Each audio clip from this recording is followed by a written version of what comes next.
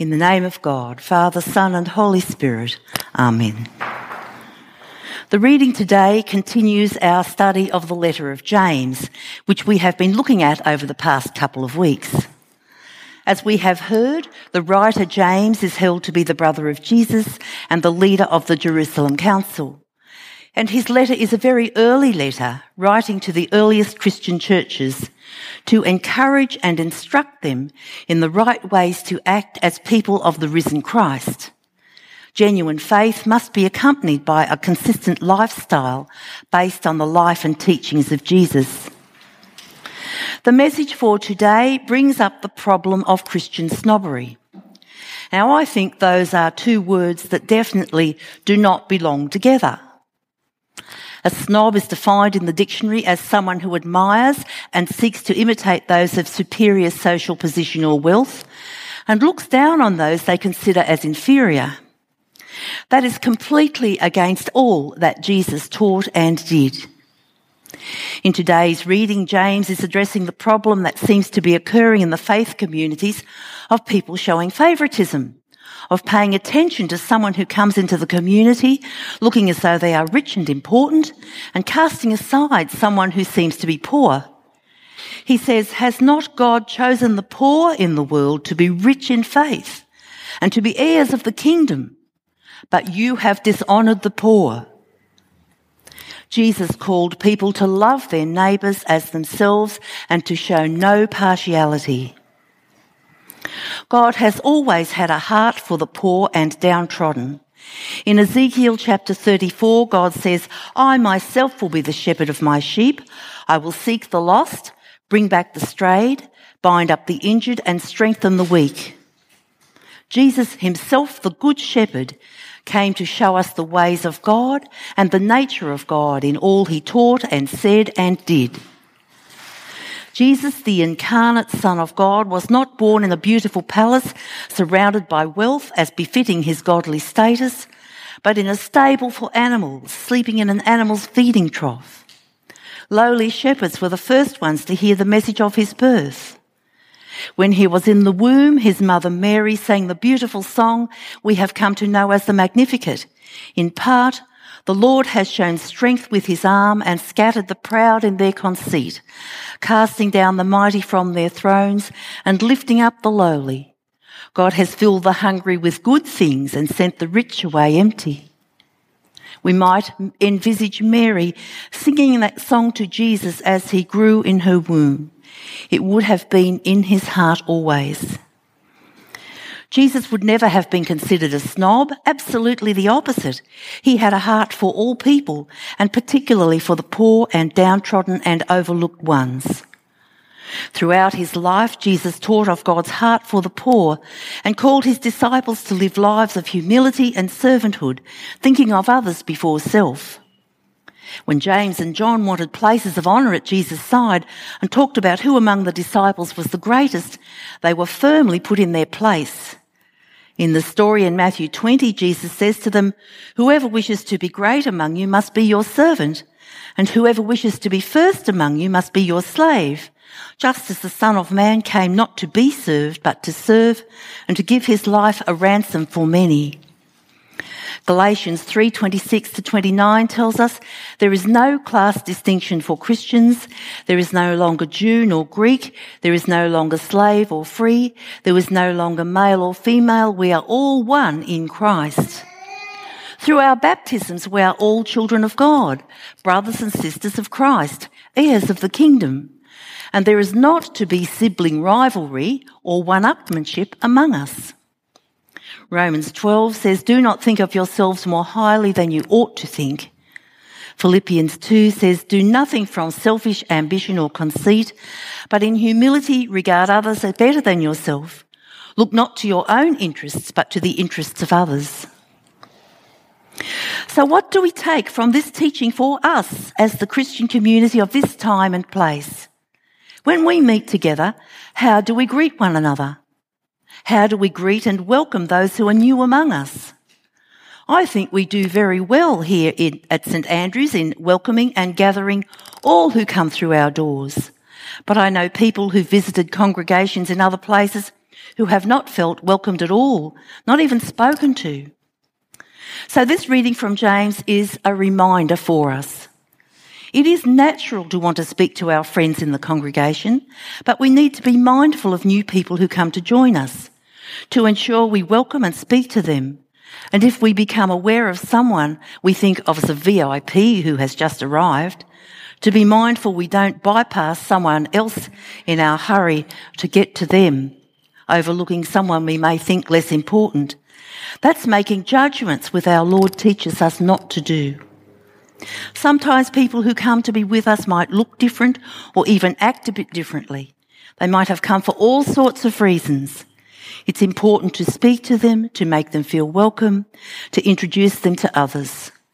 We need to be mindful of our thoughts and our actions and to avoid any perception of being an inside clique. When we are out and about in our daily lives, where is our attention focused? Where do our eyes look? Who do we see or not see?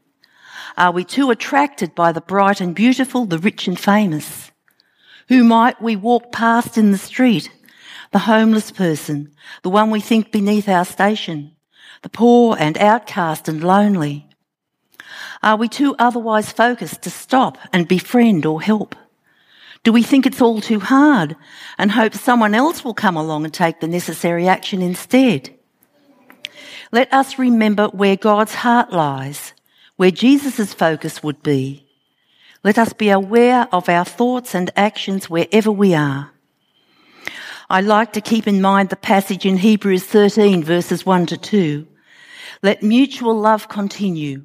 Do not neglect to show hospitality to strangers, for by doing that, some have entertained angels without knowing it. Those whom we might bypass or overlook or not even see might just be the very ones God is putting before us for mutual and untold blessing. Amen. I'm now going to invite Fiona to come to speak further on today's message for us. Thank you, Fiona. We'll just delve a little bit more into this passage from James. All of us like some people or groups better than others. That's perfectly normal.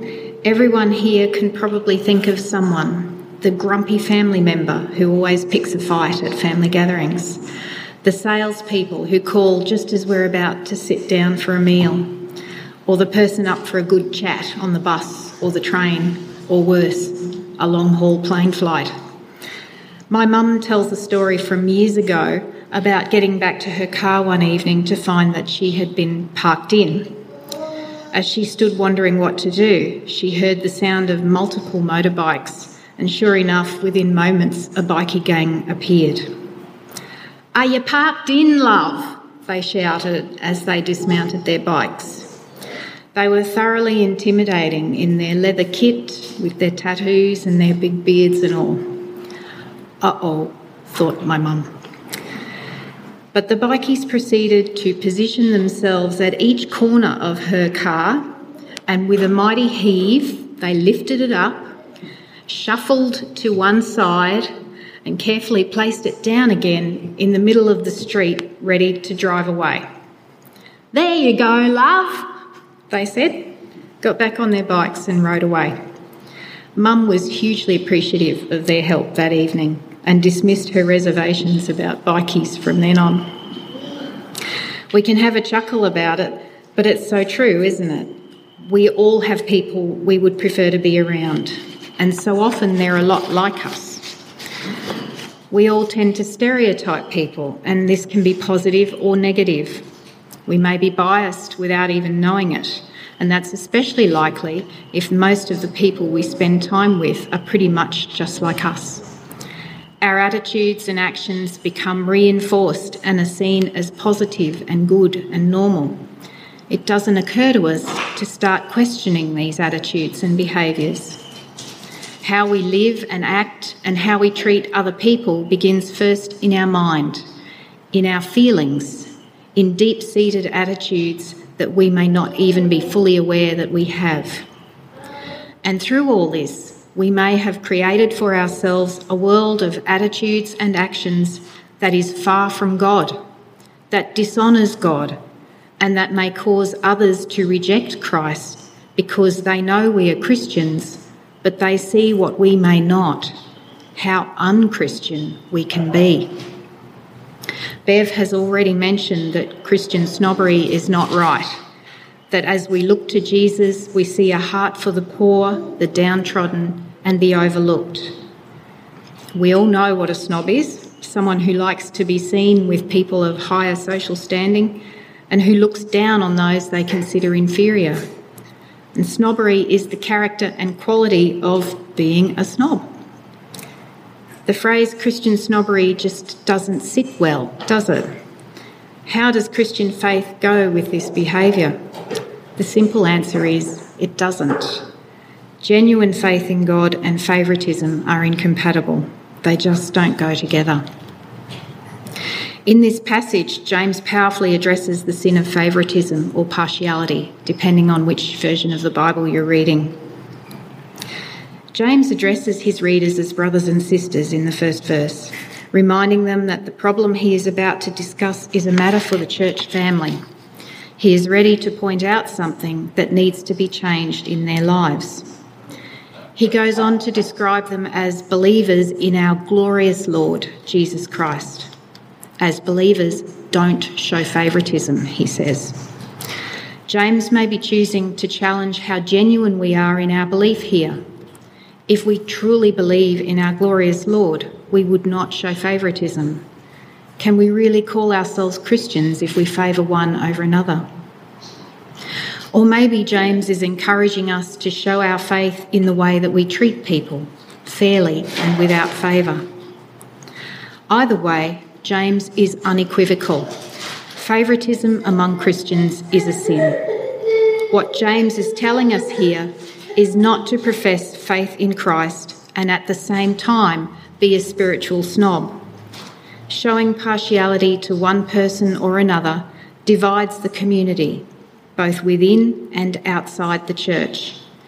Every believer in the church is a part of the body of Christ.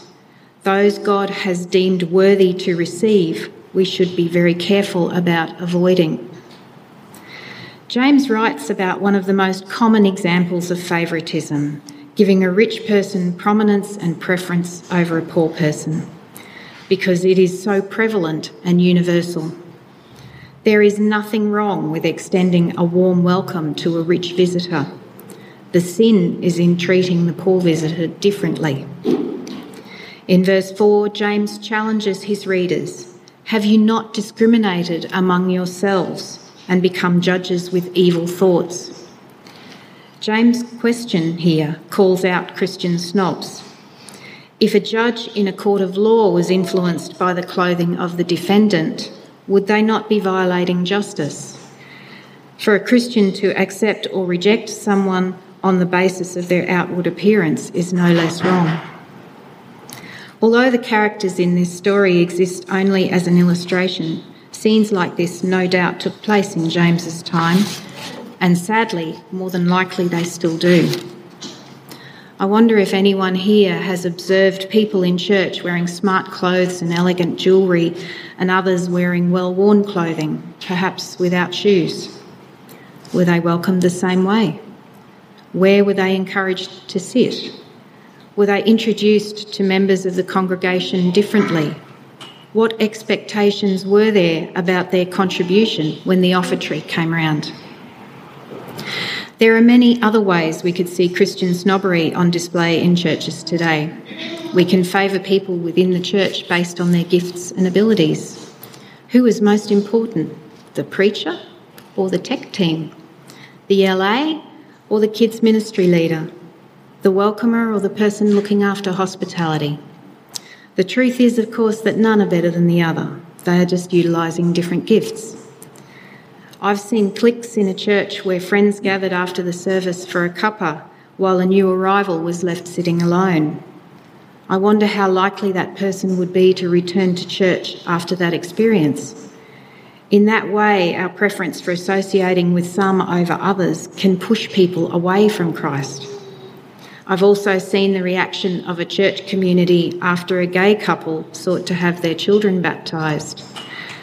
The issue of same-sex relationships is very complex, with a wide range of views held by faithful Christians and churches across the globe. Whether they supported same-sex relationships or not, the majority of the church welcomed this family warmly as sisters in Christ and human beings made in God's image.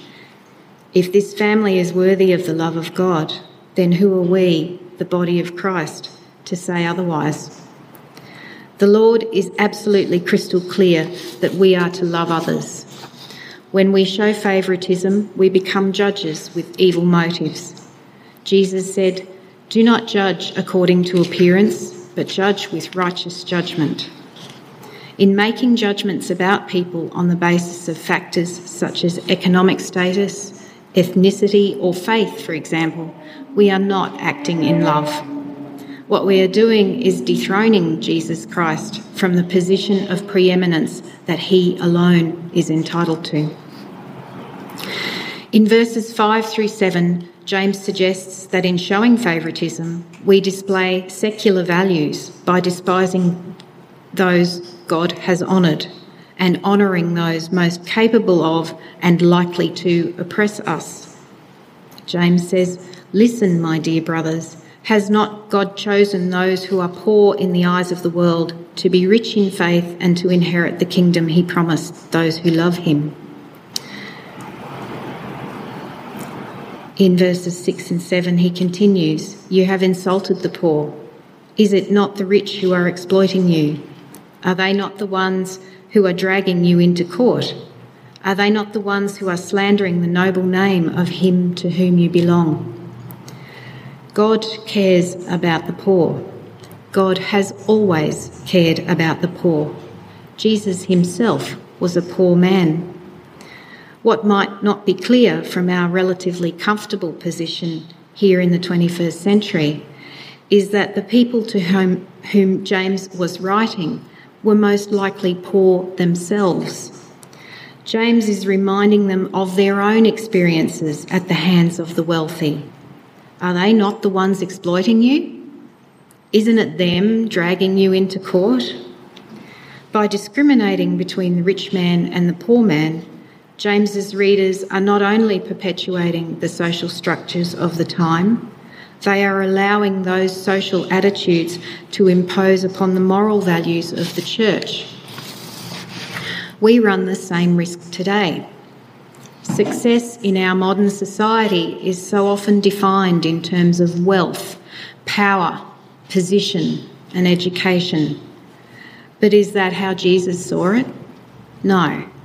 He turned the social norms of his time and ours on their heads by valuing the meek, the humble, the poor and downtrodden, those on the fringes of society.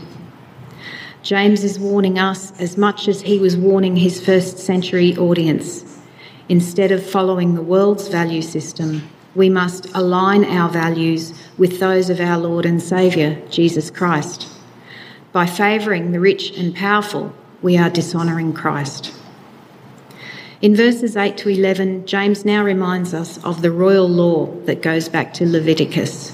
Love your neighbour as yourself. This is one of the most fundamental laws that God has ever given. In Romans and again in Galatians, Paul points out that the entire law is summed up in this single command. James also emphasises that in breaking this law, we are breaking all the law. For whoever keeps the whole law and yet stumbles at just one point is guilty of breaking all of it, he says. God's law was given by God. Therefore, even the smallest sin involves an offence against God, because it implies a rejection of his whole authority over every part of our lives. Finally, in verses 12 and 13, James reminds us that we will be judged and gives a threefold reason for our need to live consistently. First, he tells us that we will be judged by our words. Our words can have a profound impact on those around us. Even the simplest statements can convey powerful messages. Statements like, great work, or I am proud of you, can be life-changing words of encouragement. Secondly, he tells us that we will be judged by our deeds. James has clearly shown throughout this passage that favouritism is a sin.